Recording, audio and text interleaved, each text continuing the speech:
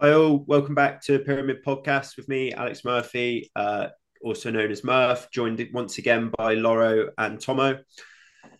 Today going to cover a bit on Mbappe and Saudi Arabia, talk a bit about Jordan Henderson and his Liverpool legacy, news on David Silva's retirement and where he ranks in Premier League midfield legends, go into some pre-season results for in Prem teams, and then we're going to finish with our Premier League preview with our predictions. So, boys, straight into it. Mbappe sounds like Saudi Arabia sent a delegation over to speak to him and to discuss whether he'd be willing to discuss options on a 700 mil 1 year contract. What's your thoughts on that? Um, well, just speaking to Ciao actually, or Loro just off air just then, and it's actually quite refreshing to hear that someone's rejected the money and someone obviously as big as Mbappe, 700 million for the one season, which would also allow him to join Real Madrid next season, even though it was kind of sickening, the numbers involved, it actually kind of made sense in terms of PSG want to get a fee. Saudi want to get a big name over there and Mbappe. But obviously it doesn't make sense for, and obviously then Mbappe makes loads of money, but it doesn't make sense for him. He wants to win the Champions League. And also I think what Ornstein has reported today, and it's been reported many times, that basically PSG and all of the top European clubs think that Mbappe's got sort of almost like a pre-contract agreement with Real Madrid for next season, in which case Real Madrid would pay him like maybe 100 million euros signing on bonus. So so yeah, I think it is a good thing that he's rejected Saudi, because it's kind of getting a bit depressing how many players are going over there. Um, What's he said? What's he actually said about reject it? Is he come out and said I've rejected it because I don't want to play in Saudi Arabia, or is it no, a billion's not enough? yeah, no. So obviously, with all of these things, he's not officially come out and said anything, but his people have briefed the journalists and basically said he's not considering playing in Saudi Arabia. From what I gather, if you read between the lines, is basically that's beneath him now. He's 24, he's in his peak. He wants to Yeah. play top European football. I'm sure if he was 30, between 30 and 33, and he was the best player in the world, he'd probably consider it. But he's one of the richest athletes in history right now. So although We it's spoke about it last week, didn't we? I think is it was he gonna risk his legacy and what he wants to do in football by going over to Saudi Arabia at the peak of his powers, or maybe not even there yet. I think he's what 24 for money, and thankfully it seems like he said no. But it would be funny to see what happens if they go back with 2 billion, and see if Killian is still of the same mindset. yeah, well That actually, he's going so to reject them. yeah, so actually last night, in the sort of same breath as the Mbappe rejecting Saudi news, came the news that they were in advanced discussions with PSG to sign Verratti, who Hmm. is, I believe, 30 years old. Bit of a bad egg by all accounts. Likes to smoke, likes to party. Um, Basically, sort of a symbol of that PSG dressing room for the last sort of, well, how long? Maybe 10 years. Um, so he'd be I think he'd be a great signing for Saudi. He's obviously a good player, and he seems like the type of bloke who loves sort of semi-retirement football. So Yeah, he would do well over there, and he's a big name. It's a big name signing. Verratti's one who seems to have been always held in like world class bracket and like absolute like Rolls Royce of a player and linked with the Prem and linked with Madrid, Barca at different times. But his career might go down as PSG, Saudi. Really, I know he probably had clubs before them, but he seems to just be. I guess he can. You could say he's financially driven because for someone who is respected so much in midfield, I don't think that really is too much of a legacy. Yeah, I agree. That I do think I have a sort of a negative bias towards people who stay in League all their career. Like Yeah, it is a step below La Liga, Serie A. Well, yeah, La Liga, Serie A, and the Prem. Even the Bundesliga, I would say. How long's Verratti been at PSG? Since he was like 20, he was at Palermo, wasn't he? So he's basically been Yeah. there his whole career, or his whole sort of established career. I think if you ask Verratti, he'd probably say, I've played at PSG all my career, I've played loads of Champions League football. He's won the Euros, hasn't he, with Italy yeah, last year or a couple Yeah. of years ago. And like you said, he's 30. He's in that bracket like we spoke about last time, where he's a big enough name for Saudi to bring to the league, where he's going to raise eyebrows and maybe attract other people. But he's probably at a point in his career where he thinks, I'm happy to go and take the money now. yeah. And I know there's probably not too much of a, a contrast at all between the Prem uh, and League One, but we'll obviously go on to Jordan Henderson, probably similar ages, similar sort of profile of player. Verratti, his career is 276 games for PSG, €1 2020. Within league, won the league 1, 2, 3, 10 times, the cup 6 times, Yeah, the but league cup 6 times. that's all well and good, and that is all well and good, and that is obviously. I'm not saying he's had a bad career or anything. He's had a great career. I'm just saying, like you said before, that he's sort of always been up there and sort of classed as a world class midfielder. I don't class him at like in the sort of upper echelons of midfielders like your sort of Perlo, Xavi, Scholes sort of Oh no, type. he's definitely a level below that, isn't he? Yeah, Well, yeah. yeah, And I don't think that I'm not saying that those trophies buy him a legacy, but at the same time, he personally, with the opportunities that he has had to move to other clubs, is probably very happy with his career. International honour, multiple league trophies.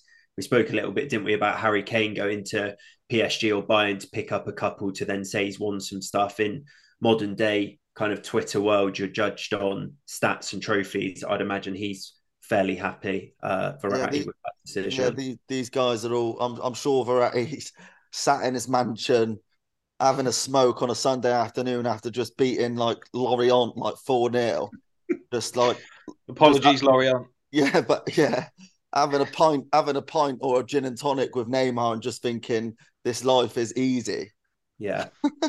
And I just wonder whether he's waiting to listen to episode 3 of Pyramid Podcast to get their seal of approval before jumping ship. So yeah, don't let us sway your decision, Marco. Right, boys, we obviously spoke about Mbappe quite a lot last time, but just a question I'll pose to you both on it. Obviously, he seems to be in this stalemate with waiting for Real Madrid next year. PSG want to sell. If you were Real Madrid, would you test the waters to get him over this year? Lost Benzema last year. Mbappe, obviously, best player in the world. Potential while he still hasn't signed for anything to happen, like the Saudi move. And we obviously discussed other options for that last week. Would you put some, if you're getting him on a free next year, would you put some money down now in the hope that that means that you could challenge Barca for, the La Liga, and then challenge again for Champions League, which obviously they didn't win last year? Well, so I mean, like I said, to be honest, yeah, on paper they're getting him for free in 2024, but they probably agreed a massive signing on bonus. So if you're Mbappe, you're probably thinking, yeah, I'm happy to wait and take that money. If you're Real Madrid, if you're paying him 100 million anyway, and then his parents who are his agents 20, 30 million, you might as well just pay that to PSG and get him a year earlier. But Florentino Perez, he's it's a big game of chicken, really, and he's just gonna wait. He's got all the cards really, because you can just sit there and wait and get him for free for a year, get him for free in a year. So, but if I was Real Madrid, I'd be 100% getting him. He's, like I said last week, he's the best player in the world right now. I'm sure if Real Madrid thought that was on the cards, though, it's a no-brainer, isn't it? They would be going in for him, but surely conversations to a certain degree have been had, and the cards have fell in a way where they've said that we'll take him next year, and it's not worth trying anything this year. Because obviously, otherwise, like you say, you would test the waters, wouldn't you? I'm sure behind closed doors they have. I'm sure they'd want him this year, but in terms of challenging Barcelona, where would you challenge every year anyway, don't they? I wouldn't have thought. I mean, they'd love Mbappe, but I'm sure they're going to be up there in La Liga, and they'll probably be at the latter stages of the Champions League like they always seem to be. So, yes, I think it would make sense for them to get him now, but there must have been conversations to that effect that have turned out whereby everyone has just said, no, we'll leave it till next year. Yeah, and I get that. I definitely feel like that's what it seems like at the minute, but we forget that it's July 27th. Like the window shuts at September 1st. I think Real Madrid will come in later and on the window. At the minute, there's sort of no rush, is there? And no. all the bad press is happening. Like PSG look bad because they haven't got because they've not taken Mbappe on their tour. Mbappe looks bad because, well, does Mbappe look bad? I'm not really sure, to be honest. He just wants to see out his contract. Real Madrid, PSG look basically a bit like amateur hour, I would say. I think there's been a few instances where players get down to 1 year on their contract and they decide that they're not going to make a move. They run down their contract because then their agent says to the club, so in this case, Real Madrid, you're not paying any transfer fee for Mbappe. So that comes through as an agent's fee and a signing on fee. So it's probably a bit on Mbappe as well, thinking I'm quite content for this year and I get almost the transfer money in my signing on fee. So yeah, that's a good point. That's a good point. What he gets personally might change if they have to pay PSG for him this year. Yeah, so I think you're right. Interesting one though. We will keep abreast with that one and see where he ends up. From one of the best players, if not the best player in the world, to Saudi Arabia to another, Jordan Henderson has joined up with Steven Gerrard. I see he's been given the number 10 shirt. Question for you boys, on that move for him, and what that does for his England career as well. I believe he's had a conversation with Gareth Southgate, made his intent clear that he still wants to be involved in England camps and wants to go to upcoming tournaments. So also touch on what your thoughts are on what that does for his chances of the squad. Yeah, well, he can have a conversation with Gareth Southgate, but I can't imagine that Gareth Southgate has ever had to watch the Saudi Arabian Premier League before in order to see what his players are playing like. And I would think that unless there's an awful lot more that happens between now and the transfer window, whereby that league becomes something anywhere near what the European leagues are, Jordan Henderson's going to be playing at a level that is nowhere near good enough to then at the end of the season play for England in a major tournament. The only way I would see him going is in like no disrespect, like a Conor Cody capacity at the last couple of tournaments, whereby it's good for the dressing room and the experience and that sort of thing. But I can't imagine Gareth Southgate's in any position now to say, yeah, you're still in my plans, because he'll have to see how it unfolds in Saudi, won't he? And if he's been given the number 10 shirt, is he going over there thinking, well, I might change my position now. Over there, the league's so much poorer.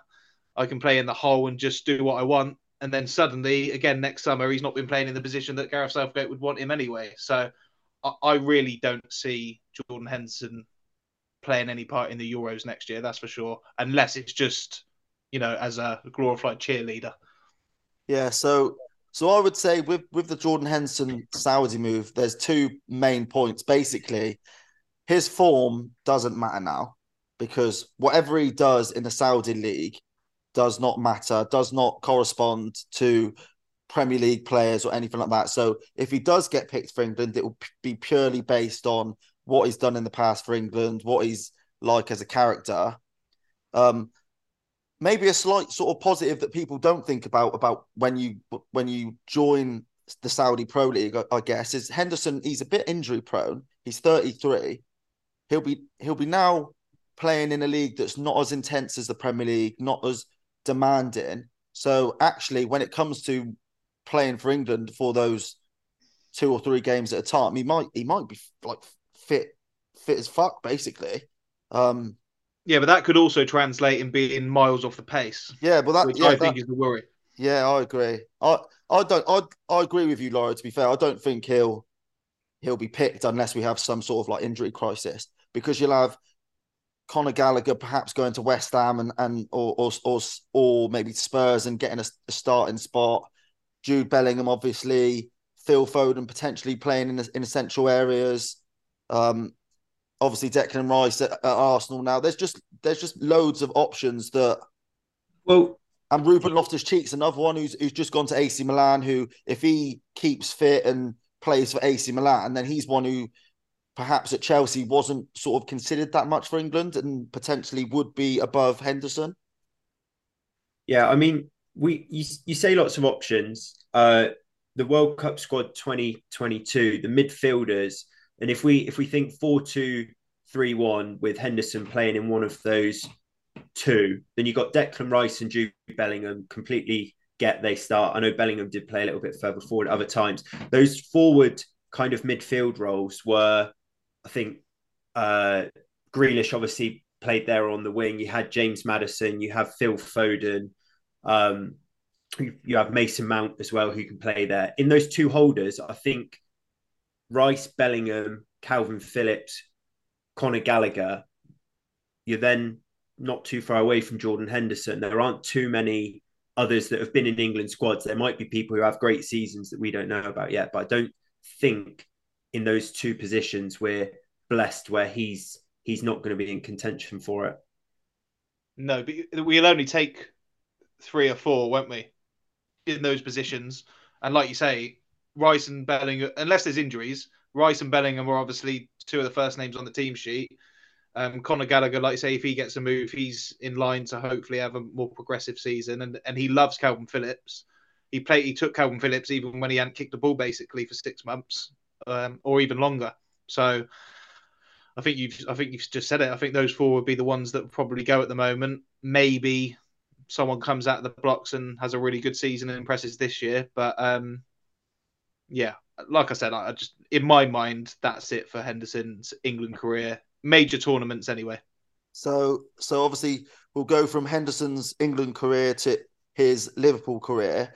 And I wanted to ask you boys a question, because I asked this of the Football Tweet followers last night and got quite a few pelters for it. So maybe we'll see if you give me some pelters for it. Basically, I asked a simple question. Who was the better Liverpool captain, Steven Gerrard or Jordan Henderson? I didn't ask who was the better player, because we all know that Steven Gerrard is miles better than Jordan Henderson as a player. But who was the better captain, considering Jordan Henderson has basically lifted the trophy, lifted the Premier League trophy, lifted the Champions League trophy, FA Cup, League Cup. Did they win the Super Cup? I think they did, didn't they? The Club World Cup as well. I guess I'll come in now. So Gerrard won Champs League. So what the question is, the crux of the question is, does by winning the Premier League make Jordan Henderson a better Liverpool captain than Steven Gerrard? Yeah, that's kind of what it boils down to, I guess, because Gerrard won the FA Cup, didn't he? He won the League Cup and he won the UEFA Cup. I don't know if he was the captain at that time. Go on. Answer the question then. No. Jordan Henderson isn't a better Liverpool captain. Like, he might be slightly more decorated if you include the Premier League trophy. He probably is, but I think you got deserved pelters on Football Tweet for that one, Tigo. Yes. But it's like when you ask like those type of questions on Twitter, it's like people, because obviously I think that Steven Gerrard was the better captain as well, but you just ask these questions on Twitter because you obviously hope to get engagement, but people basically think just because I've asked that question, I must think Henderson is the better captain. Don't you think? Well, there must have been a part of you that thought that it was close. Well, I thought it was a good debate to have, considering the Premier League shout, basically. Yeah, we all make mistakes. I think, look, what was the, was it a poll? No, it wasn't a poll, but if it was, it would have been a landslide. Yeah, like 90-10 to Stevie G. Yeah, Yeah, I just think Jordan Henderson's come across a a difficult obstacle there, hasn't he? In Steven Gerrard, I can't make an argument at all because he was their and it's not even like he was as good as Gerrard was in that season when they won the Premier League, and he's the reason why they won it. Do you know what I mean? It's just he was in an amazing Liverpool team with an amazing manager, and he found himself the captain.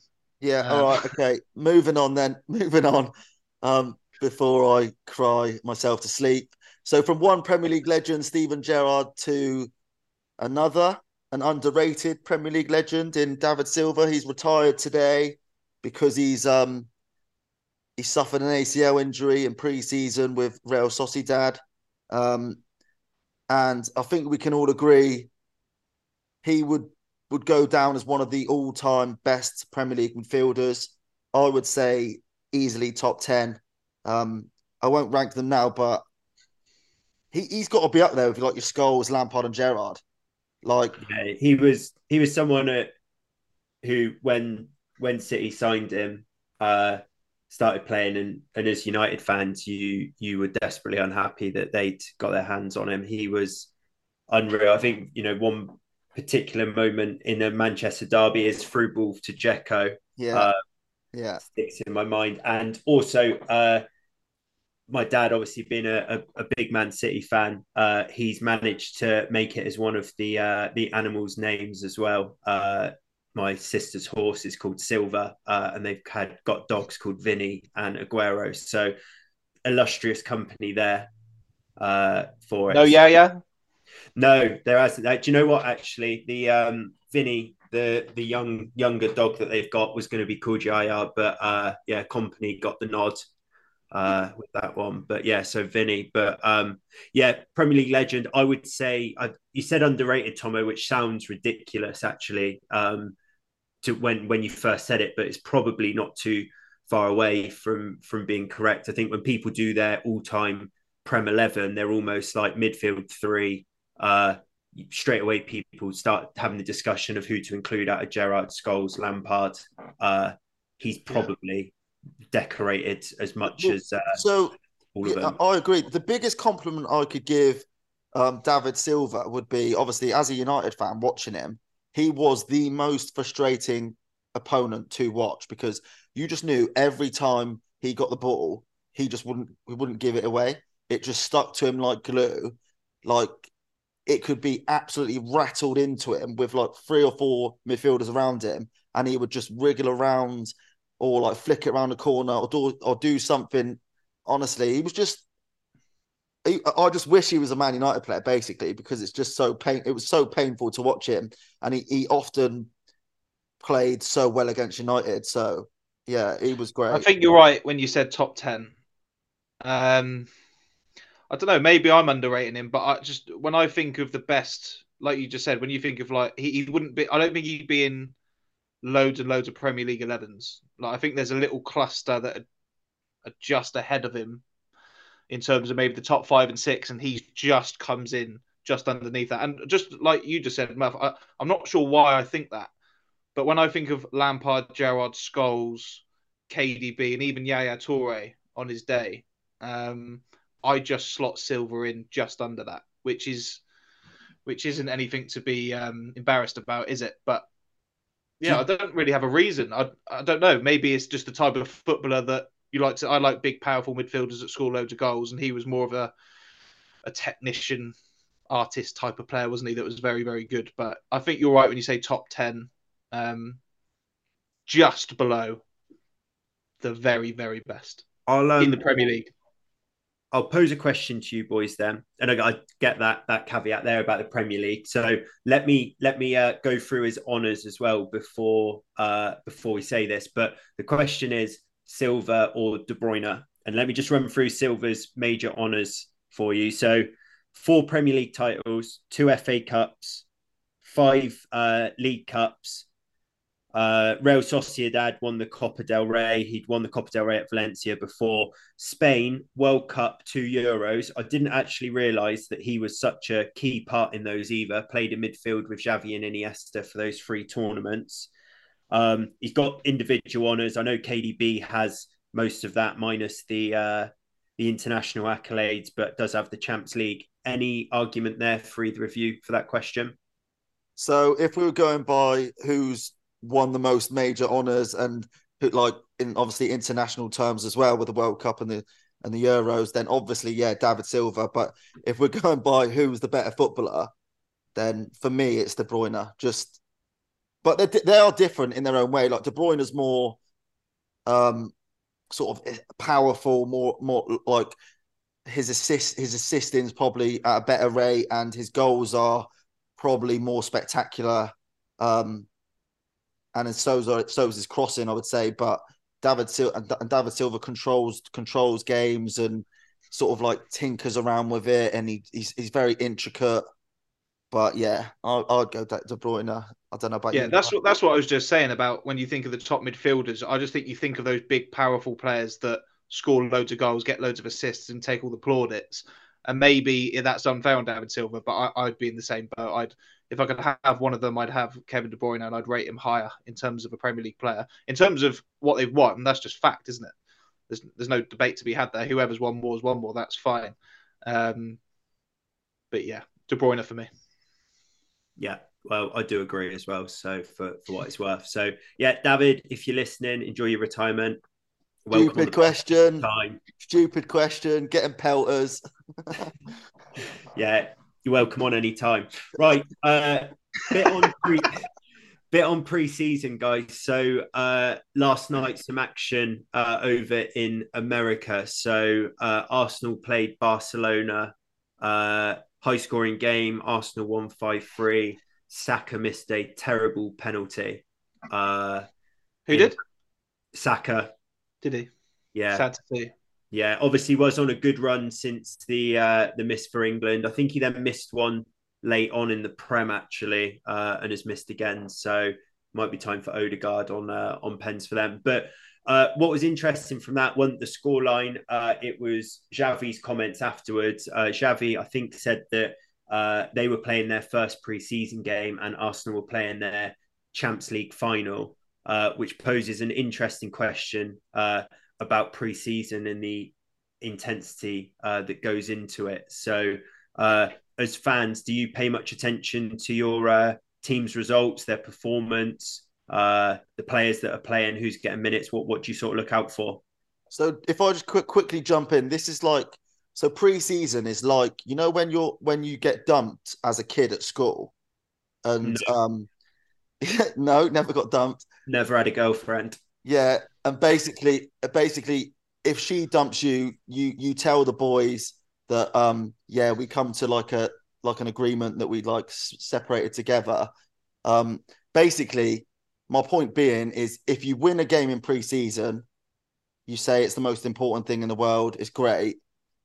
If you lose, you say it doesn't matter and it's just about fitness. And if you draw, it doesn't matter. I would say the only thing that matters is not getting any long-term injuries, getting your fitness up, and being raring to go for the first game in the Premier League season. Yeah, I think that's key about the injuries. Like, it's all very well. You want to win the preseason games, of course you do. And as a fan, I know watching Yeovil pre-seasons, albeit at a slightly lower level than what we're talking about here, I want us to win and I want us to do well, but I also don't want any injuries. And I know I've listened to a lot of managers' comments. It's a pre-season is about getting as fit as you can, ready for the start of the season without losing your best players and starting the season handicapped. So I think it's difficult because different managers will probably do things in different ways and probably put more importance on it than maybe others do. But just quickly, what did Xavi say? Did you say he got salty after the game? Yeah, so go on, Murph. He said that for them, they were playing their first pre-season, and for Arsenal, it was like their Champions League final, which I guess was based on their intensity. I think they kind of celebrated goals, some of the challenges that were going in, that sort of thing. See, if I was a Barcelona fan, I'd absolutely love that because obviously Xavi is a young up-and-coming manager. Look at all the best managers in the world, or a lot of the best managers in the world. They're awful losers, aren't they? Like Jurgen Klopp, biggest moaner out there. Pep, in a different kind of way. If he loses 1-0 at home to Palace, he'll go and speak to Jeff Shreves and say, no, that's the best I've ever seen my team play, and just completely repel the thought that he's just had a bad game. So I think to lose a pre-season friendly and get that, you can tell that sort of comment, like you say, it's salty, he's annoyed. To have that in a pre-season friendly, I think bodes really well for his mindset as a manager. I'm not saying he's going to go on a B Klopp or Pep, but I mean, he is already Barcelona manager, and I think that's a good sign personally. Yeah, I completely agree. I completely agree. And then on the note of pre-season results and not caring, next United played Real Madrid last night, 2-0. Jude Bellingham scored, which is a England fan with the England hat on, is great because I think we're all agreed that he takes us to the Euros next summer. And then I think Hosselu, who was once at Newcastle, scored a acrobatic overhead kick late in the game, albeit a lot of changes and substitutes on the pitch. But Jude Bellingham got man of the match, scored, ran the show, had a run in with Martinez as well. I think Martinez put in a pretty awful challenge on Bellingham, and Bellingham reacted badly, and Mason Mount was getting involved, and Martinez seemed to be Just on Josselu's goal. So the Man United Man U TV, basically he missed a chance sort of before that goal, and Man U TV, the commentators said that was the reason why he's only scored like 4 goals in 40 games for Stoke. and then obviously went down, had another chance, and I mean it was a great goal. And he's obviously done well since leaving Stoke. A bit like the Choupo-Moting thing, isn't it, really? We all think that just playing for Stoke means you're shit, but apologies to Stoke. Apologies to Stoke fans. Sorry, Potters. And then I think what was probably most interesting for United fans out of last night was Onana's debut. So I didn't watch the game last night with the time it was on. I woke up this morning, jumped on Twitter to get fan reaction, and it seemed to be full of Chelsea fans calling him a dusty keeper, a Finnish club, and Man United aren't in the 100 biggest teams in Manchester, which maybe gives a bit of an insight of how his debut went. But when I looked into a bit more detail, sounds like he got his passing going, was confident on the ball, joined in with the defence, kind of had an extra man, and Ten Hag was happy, but maybe was a bit rash with the Bellingham goal, which I think is probably what has been sold to United with getting Onana. I don't think he. Yeah, I agree. I don't think he was that to fault with the Bellingham goal. I thought that Bellingham's touch was absolutely world class, and his finish was absolutely world class. I don't if Onana just stayed on the line for that, then Bellingham had that touch, he could take it out of his feet and then just slot it home. So I just think that was more Bellingham's class, really, than Onana. What I did read was that basically Onana played sort of 10, 15 yards ahead of where De Gea would play, which is obviously an indication of sort of Ten Hag's priorities this season. Last season with De Gea, I actually don't think Man United could play the Ten Hag way that often. So actually think we'll see United playing much more front foot. Obviously, it'll be like keeper sweeper, basically. So it'll be really interesting to see how he integrates and how he develops. What I am interested to see, actually, because obviously being on Twitter all the time, is that first time he like sort of throws one in his own net or something. I'm just interested to see how quickly the people who came for De Gea will come for Onana. And obviously Twitter's not real life, so shouldn't sort of pay too close attention. But it'll be interesting to see how quickly sort of fan favour for Onana turns. What's the general consensus as Man United fans? Maybe looking across Twitter as well, T-Gal, about Onana. Is it really excited or is it wary? No, I would say obviously it's basically, I would say 95% excitement, and this guy is a game changer, and look at his performance in the Champions League final, wasn't that so good? And then the 5% is the ones who post like the compilations of his mistakes. I guess they won't be Man United fans really. And his mistakes are howlers. But then Allison has like throws some howlers in, doesn't he? Like Edison does the same. Like all goalkeepers who are told to take risks these days do tend to have like a proper howler in them. Yeah, if you're gonna have a keeper who comes and sweeps up towards the halfway line, stands in line with defence to start building up of attacks and stuff like that, over the course of a season, you're going to get where he tries a Cruyff turn, gets robbed, and it's rolled into an empty net. That's going to happen at some stage, but you don't get to see the amount of extra goals or the attacks that he's cutting out early by sweeping because it doesn't lead to anything. So you don't make a mental note of that if you're not a United fan. All you're wanting as an Arsenal fan is him to have his pocket picked and it rolled into an empty net, and then Twitter goes mad. Yeah. So go on, CL, go on. I was just going to say, you mentioned Edison and Allison. That is what Onana needs to be for United. I mean, it's been 10 years now. At some point, I imagine you're looking to try and get somewhere near the title race again. And I think those two in particular have shown how important that number one position is. So, yes, they might have a howler in them, but they're also 99.9% of the time very, very good at everything they do. And Onana is going to have to be that for United if he's to be the one that is in goal for them as they look to go somewhere, like I say, somewhere back near to the top of the Premier League, which seems to have been on the cusp of for the last 10 years now, but one step forward, two steps back. But I'm not going to, I've already said my thing on Onana as a gut feeling, but I'm going to wait till I see him play properly in the Premier League before I jump on either side of the fence too far, because maybe he's going to be really, really good. Yeah, good. So just before we do jump to the Premier League, our Premier League predictions for the season, I just wanted to ask you boys: did you see the Yuri Tielemans cam that the Premier League posted? Basically, they strapped a camera and a microphone to his chest, and there's like 6 minutes of footage of him sort of in the center of the park for Villa playing against Newcastle. And honestly, it looks sped up, doesn't it? I've watched it, and it's the best indication of like how far away us mere mortals are to Premier League players, because just it was the pace of it was frightening. I don't know what you thought of it. Yeah, I just thought exactly the same. Like the speed in which their brain, their football brain and their body has to react to situations on the pitch. Like I said, when I watched it, I thought it was sped up. It looked like FIFA on fast forward or something like that.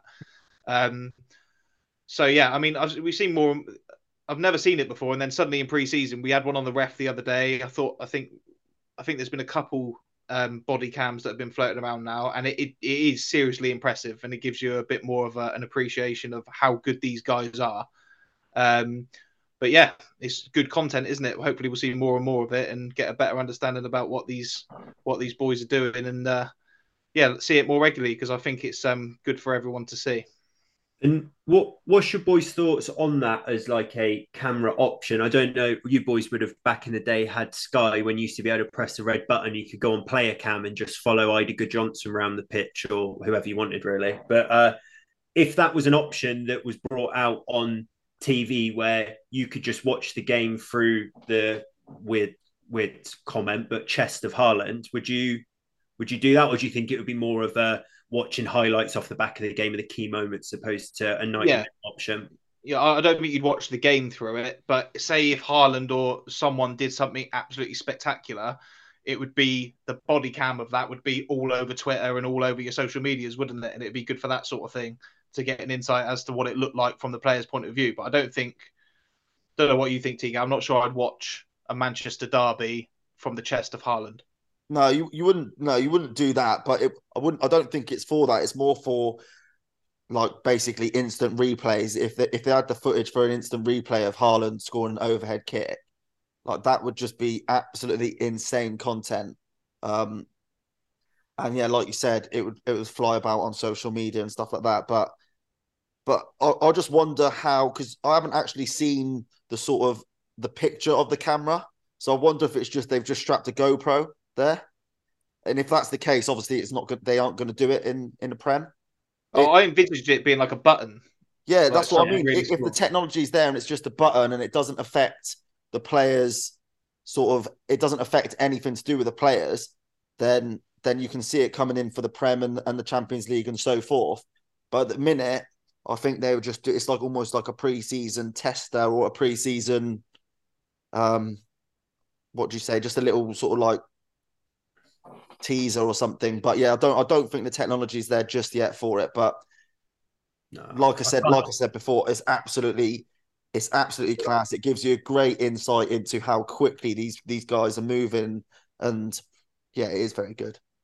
I I don't think I can't see it being a GoPro. I don't think you can have where someone wraps it into someone's chest and suddenly it takes a dodgy touch off the GoPro. I'd imagine it's a small button on there, but I think potentially what the future will be. I tell you what was interesting as well. Kind of goes back to the Xavi point was as you boys alluded to, the pace of play in it. I'd be so interested to see it in the Prem just to see if that's even quicker. Like have those boys in that level got the handbrake on slightly because it's pre-season in America, or is it the case of most people where you go out, you play a game of footy, and you're not thinking this is pre-season, you're just playing footy and you're at full tilt.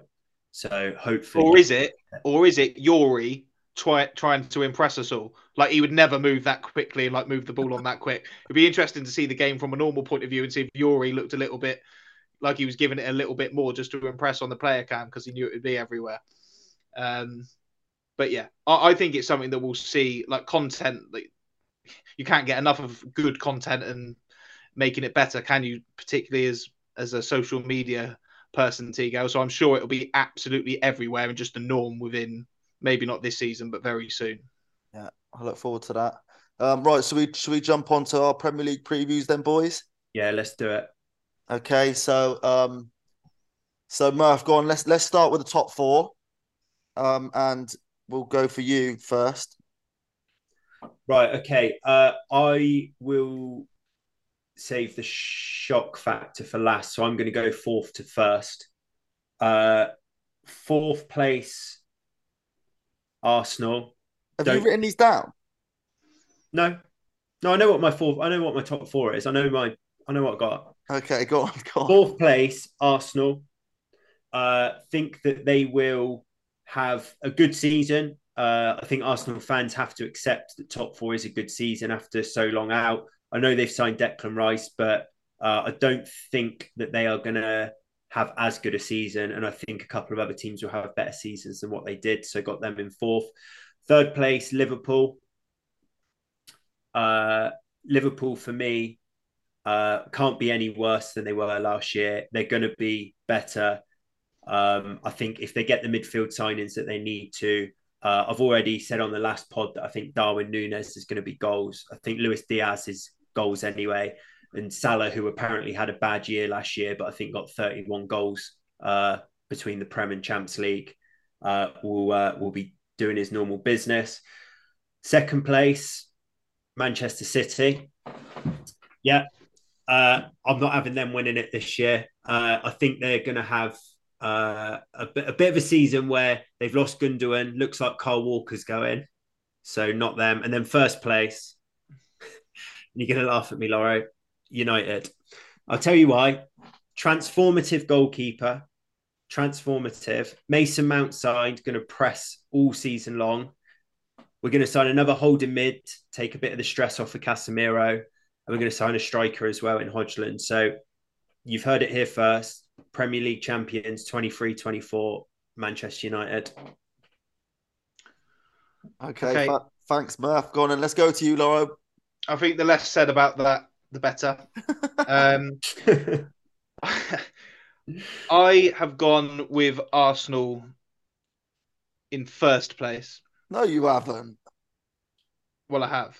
So, but by the way, just to clarify, Lawro, on our first podcast, your opening remarks were, "I'm glad we're recording this because you guys have had so many shit takes in the past, and now we're doing our." And we've just heard Murph tell us that Manchester United are going to win the league. Yeah, and now I'm going to tell you what I think, like I do at the start of every season, and you try and forget it when it comes in, and then we can look back on it. All right. So in first place, I've got Arsenal. Now, by no means am I saying it's going to be a walk in the park, but I think, obviously, I've got City in second. I think City are going to struggle. And I know we've said this before when Pep's had amazing seasons. I think they're going to be struggle to be quite as good as they were last year. I think Gundogan is a big loss. I think that's an underrated player who scores very, very important goals for Manchester City. He was top goal scorer one year, but I'm just thinking about the FA Cup final. Lots of big games where they've needed a goal. He comes up with one, and that isn't a quality that's easy to replace. Kovacic is a good player, good signing, but that isn't like for like for me. And it's fine margins at the top. And when you couple that with Arsenal, who I think have it in them to go a little bit better than they did. They were very good last year, fell away at the end. They recruited well. I think I've said before in the previous pods that Declan Rice is an amazing signing. Timber, good signing. I think their best players, Odegaard, Saka, Martinelli, if you just take those three, are all still very young. They're another year experienced. They're another year older. They're only going to get better. And I think they're a lot bigger challengers to Manchester City than what a lot of people will think. And I'm just going to tip them. And I like Arteta as well. I think he's got that sort of maverick sort of essence about him where he's going to do something special at some point. And he almost did it last year. So I'm having them pipping City for the league. I agree with Murph. I've got Liverpool in third.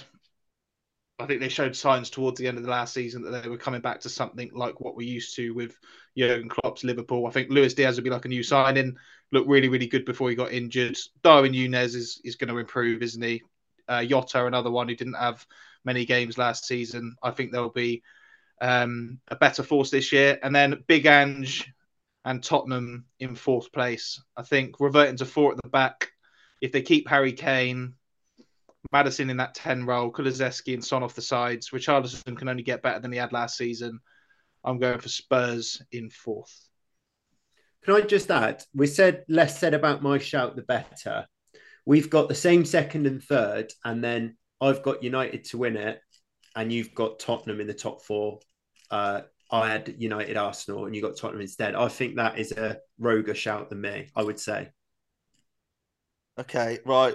I believe both your predictions have some good qualities, and they also have some terrible shouts in there. But obviously, they're predictions, so we'll have to wait and see until the end of the season.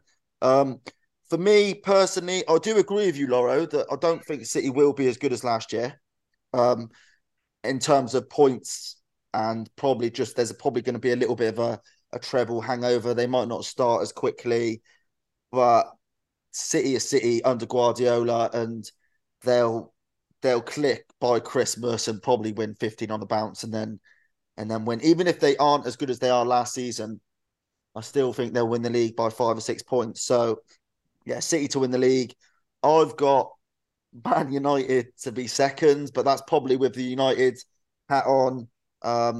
Just the same sort of points to Murph, really. Onana's going to completely change the way we play. Mount as well. He'll allow us to play the big games in a much more efficient way, because obviously we won't have the ball as much, and Mount is great off the ball. If we do get this Højlund lad, he obviously needs to hit the ground running, because our strikers are lacking. But yeah, so I think we'll be second. I think Ten Hag's just a special manager. Then in third, I've got Arsenal. I do believe and agree with most of the things you said, Laura. I just think this will be their first season back in a Champions League. So they'll need a bigger squad than they have. I know they've made good additions. Declan Rice is obviously a great signing. We all agree there. No matter how much he cost, he'll be absolutely amazing for the Gunners. But yeah, I just think the accumulation of the games and the fixtures, they'll need to make 1 or 2 more signings for me if they are to challenge City. And then in fourth, I've got Liverpool. Obviously will not be nowhere near as bad as they were last year. Agree with both of you. Diaz and Núñez, I think will have it, like fitness wise, if they're fine, if they're fit all season, they'll have worldy seasons. McAllister, Dominic Szoboszlai, and then if they get in Romeo Lavia, completely transform their midfield. That's a good midfield. That's a really good midfield. but they're like, I just don't think they're quite there yet. So I think this season will be a bit more of a transition season, and then next season they'll be hoping to challenge City. So yeah, so I've gone City top, United second, Arsenal third, and Liverpool fourth, So which you I you, think is you pretty both sensible. think you both think Arsenal will be worse this year in terms of a Premier League finish than last year. But yeah, I would say so. Yeah, just mainly because of Champions League football. Last season they didn't have. Well, they got knocked out of the Europa League pretty early. Um, and yeah, I just think the Champions League, that they'll basically play their first team in Champions League every week, whereas last year they played the Resis in the Europa League every week, so they were able to focus on the Prem. Whereas those 6 extra games, obviously in the last 16 games, I just think they'll struggle with the demands. But then that's just my opinion. Yeah, I don't think that they'll necessarily be worse in regards to as a team. Their signings have been good. I'm just backing United and Liverpool to improve more and go past them. Right, boys, very quickly then, just to kind of round up the European places, can you run through fifth to eighth? Just run through the teams of what order you've got them in for that. Yeah, so I'll go first, Lawro. Fifth, I've gone Chelsea. I think Pochettino will do a good job with this young side, and we will definitely get them going by the sort of latter end of the season. Sixth, Aston Villa. Seventh, Tottenham, and eighth, Newcastle. Villa, I just think are cooking under Unai Emery, and I think they'll do really well. Made some good signings. Tottenham, Ange Postecoglou notoriously starts slow in all of the clubs he's been at, so I think they'll start slow. Um, and then you've got Newcastle eighth, probably a little bit harsh, but I just think their focus will be on the Champions League. I just can't see them sort of dealing with the sort of Saturday, Wednesday, as well as sort of the clubs who are always in the Champions League or always in Europa League. Okay. In fifth place, I've got Man United. No real striker, naff keeper. Going to rely on the same experience heads to try and get them somewhere near it again. But I do think it's close between them and Tottenham for fourth and fifth. But I like Big Ange, so I've gone Tottenham fourth. Man United fifth. Newcastle sixth. Not quite as good as last season, but as long as they stick with Eddie Howe, he's not going to lose many games. They've recruited well. They play. They're organised. They're well drilled. They've got some good quality in there now. So I expect them to go well again, just not quite as well as last season. Chelsea in seventh. Vast improvement on last season, but it's going to take longer than that to go from 12 back to the Champions League or anywhere near the Champions League spots, in my opinion. And then I've got Villa, I think, for reasons you might have just said. They look like they recruited really well. They already look quite good on paper. I think Ollie Watkins looks like he's about to turn into maybe a 20-goal striker to me, and Unai Emery looks like he knows what he's doing in the Premier League at that kind of club. So that rounds off my top eight. Good. I've got Newcastle in fifth, but I will put a caveat on that. I think they will do something ridiculous and sack Eddie Howe midway through the season when they're sort of battling in amongst fifth, sixth, seventh and looking like they're not going to get top four. They've suddenly got big European nights to come, Newcastle. They've got the expectation of last week. They've got their fan base has doubled since Saudi Arabia took over. Old and new fans coming out the woodwork. There's going to be a lot of pressure on him. And I think the owners will do something really, really rash and stupid. And then they will get into a cycle of trying to attract big named managers, Newcastle. So, yeah, I've got them fifth. Chelsea sixth, really like Poch. I think if the stars had aligned back in the day, I'd love United to have got him. They're doing well in pre-season as well. Looks like they've got a good atmosphere going. I think their transfer outs have been smart. Their transfers in seem to be looking good. Some of the lads they signed from last year, who were sharing a dressing room with 40 other blokes, are now got a seat in the dressing room, and I think they'll have a better season. Seventh, I've got Tottenham. Again, I don't know where Harry Kane's going to be at the start of the season. If he's there, they might finish above that. But I am going to predict that he does go and they need to sign someone. I've got them seventh. And then I've got Brighton in eighth as well. Just beat Villa from that. I really, really like De Zerbi at Brighton. I like their players. I've seen in pre-season they've picked up a couple of wins, and they've just got, as seems to happen in Brighton, they'll suddenly give someone a debut and he scores a brace, and no one's heard of him before. They've signed him for 4 mil for something, and he's suddenly worth 70. But yeah, I'm going to go for Brighton to round up mine. And then I think now then we're going to jump down to the other end of the table. 3 relegation sides. So Laura, I wonder if you want to start on this one. Obviously, experience of it last year with Leeds. Who've you got in the bottom 3? Sheffield United. I think they'll be the weakest team by a long way on paper. Doesn't matter if you're a good team in the Premier League. They're all really, really good teams, as Leeds found out last year. So did Leicester. 3 have got to go down, and I think they'll be the weakest team. Luton, I think the signings that they're making, players like Ogbene, who's been brilliant and leading light at Rotherham for a few years, Chong, who's good at Birmingham, good championship players. They've taken Mads Anderson from Barnsley as well, who was in League One, but looks like a real good top-end EFL player. It looks to me like they're signing players to do maybe something a little bit like what Burnley did 10 years ago under Dyche. Just have a go at staying up, but make sure you've got a really good squad when you go back down, and maybe you can build and go again. And then I've gone for Bournemouth. I think it's not an easy space to fill that, but they've got a new manager who I know has got a big reputation, but I think he's going to try and play a style of football that you've got to be a very, very elite manager to get going straight away. And in the Premier League, you can get found out pretty quickly. And it's like we've spoken about before, you don't get an awful lot of time in the Premier League. If you lose games, you'll be out. And I could see them ending up with, some sort of seasoned veteran of a Sam Allardyce like Leeds did last season to try and get them out of a pickle towards the end, and it just won't happen. So they're my 3. Yeah, I agree with you actually, Lauro. So the third relegation spot was difficult to choose. I've got Luton going down bottom and Sheffield United going down 19th.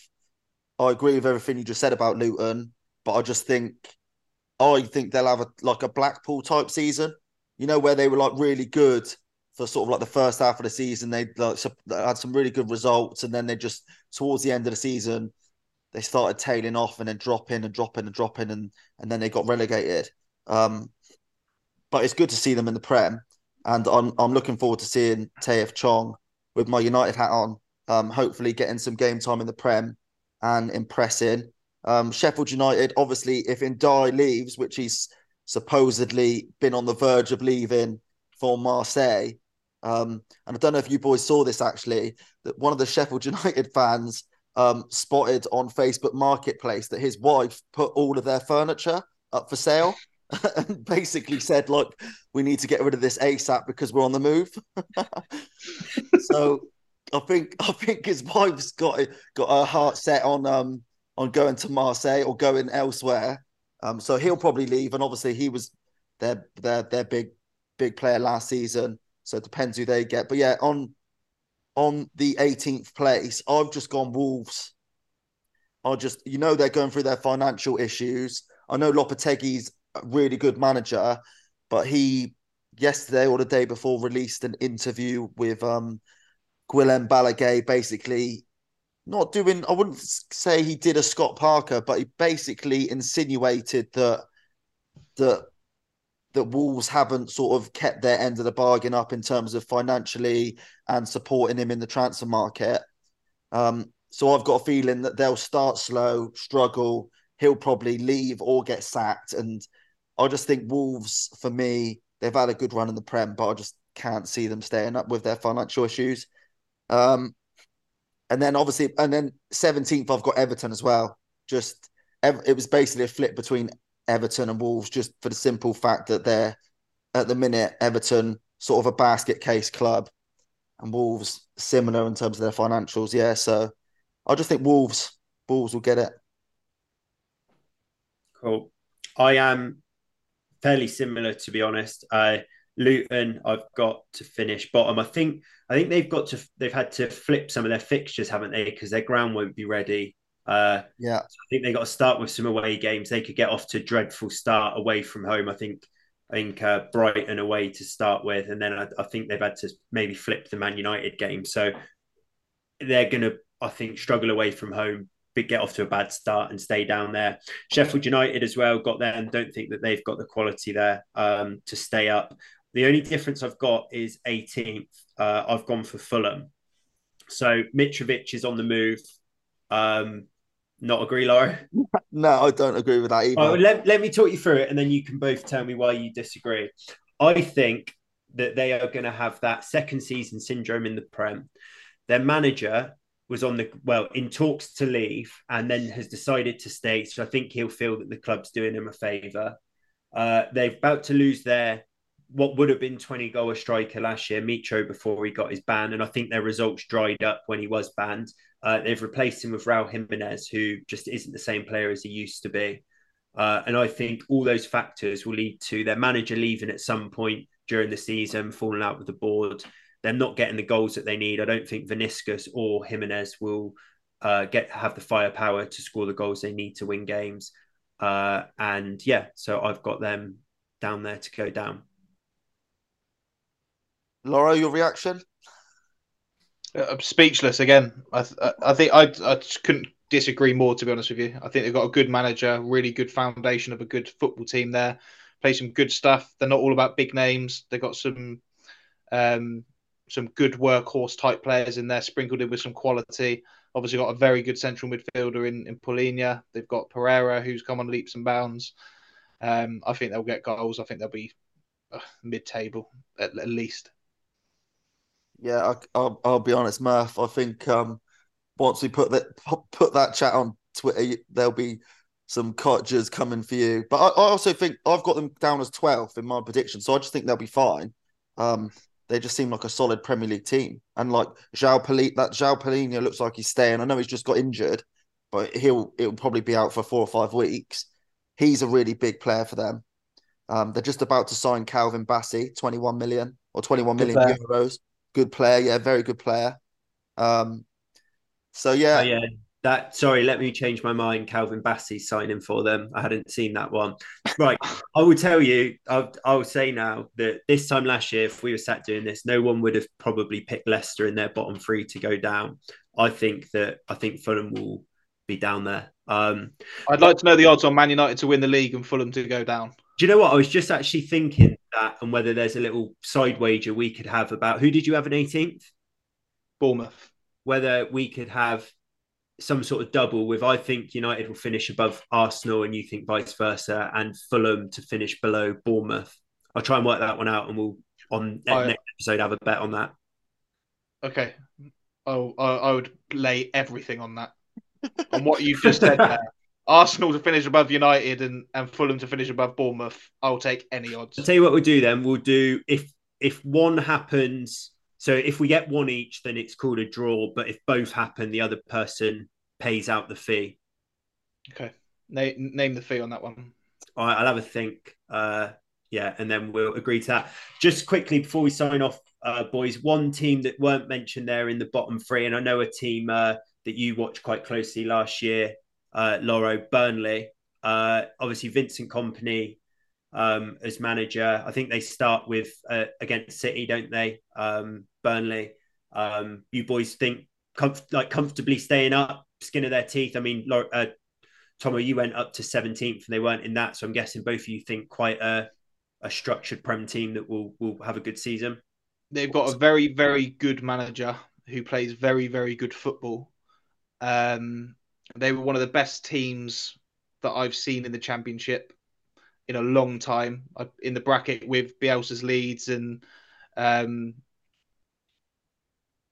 Wolves. Who was their manager? The guy that went to Tottenham and got sacked after a few games. His Wolves. Oh, Nuno. Not very often. Huh? Nuno. Yeah, Nuno's Wolves. That kind of elite Championship team that I'd be more... they're the sort of team that I can imagine having that big burst of a season where they finish somewhere even in like the top half and then get relegated the year after, probably losing Vinny Kompany, because he's going right to the very top. Right to the very, very top, as Harry Redknapp would say. They've got lots of quality in there. They know exactly the kind of football that they want to play. They do it very, very well. And they're going to be tough to beat and they're going to be tough to defend against. Yeah, I agree.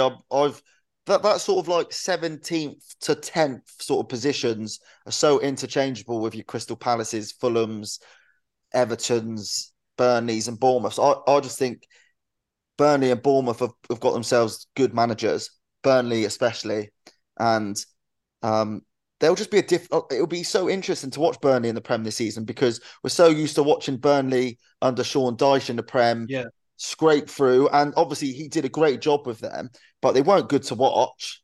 They got some good results and blah blah and all of that, but it will just be a completely different sort of kettle of fish this season. So I'm looking forward to watching them. To be honest, they'll be one of the teams I'm really looking forward to seeing. And obviously, it's Friday night football, Burnley, Man City, first game of the season. So I'll be watching at Turf Moor. Yeah, exactly. Imagine that. Just great. Yeah. I think you can see this season. You just said about it. Then they're so different to the. It's not Burnley of the Sean Dyche age. It's a completely different kind of football team that is now. I can just see them at some point. I don't know when they've got Everton, but just absolutely mauling Everton and Sean Dyche coming under immense scrutiny after it for his team playing Sean Dyche ball against Company's free-flowing Burnley because they are a joy to watch. I watched them live as well last season. They're really, really good. So I don't have them anywhere near the bottom three. Just on a note though, one of their better players has gone back to Chelsea, Ian Maatsen. Obviously they need to replace him. They've got Nathan Redmond. I mean, he's a solid Prem player, but he's but Nathan Redmond's not going to be starting for Burnley. Their best two players are Zaroury on one wing and Benson on the other. They're their two players with a lot of quality who've been linked with big clubs. I think Zaroury was with, I don't want to get the wrong country, but maybe Morocco in the World Cup. Benson scored a lot of goals for them last season. They've got loads of wingers. So I'm not sure Redmond's getting anywhere near. They've got like 6 or 7 wingers, Burnley. But they have got quality. And like I said, I can't speak highly enough of them. Just on Maatsen, again, watching some of the highlights of pre-season, playing really well for Chelsea. So again, thinking that I'm ahead of the curve and a wizard on FPL went to add him to my team and price him up. Still yet to be added to the game. I don't know whether they're deciding on his position, whether he's a defender, midfielder, forward. I know he's playing a lot more forward, but can we get him added to the game at least, please? He's a brilliant left back, Ian Maatsen, but apparently Poch really likes him. And I heard one of my good friends who I work with is a big Burnley fan. So he's been keeping an eye on him and apparently played like right wing in pre-season. But he's a good wide player, in Maatsen. From the very first game, I think he scored the goal against Huddersfield to start the campaign last year in the Championship. Very, very good left back, but maybe one that can go on a bit like, I don't know, Gareth Bale and go on and play further forward and get lots of goals. He's a good player to watch. But, they've got Cucurella and Chilwell, haven't they, at Chelsea? So it's going to be tough to play left back for them. Be interested to see where he ends up. Yeah, I think he'll end up going on loan somewhere. And so maybe Burnley can get him on loan if Chelsea don't need him, because Chelsea have still got loads of players, even though they've sold about 10. But yeah, they'll be good to watch. Anything to add then, boys, before we wrap up? I think probably anyone who has done their predictions and other people doing predictions normally do a top goal scorer for it. I think we've purposely left that part out. I think Rashford. I think all agreed it will be the best Scandinavian striker in the world, right? Yeah, it will be Rasmus Højlund. Love it. Right, that's all we got time for, guys. We'll be back next week. Going to look at the EFL predictions like we've done today with the Prem in more detail as the EFL gets started. Any transfer news that's come in and any other major stories across football. Speak to you all soon.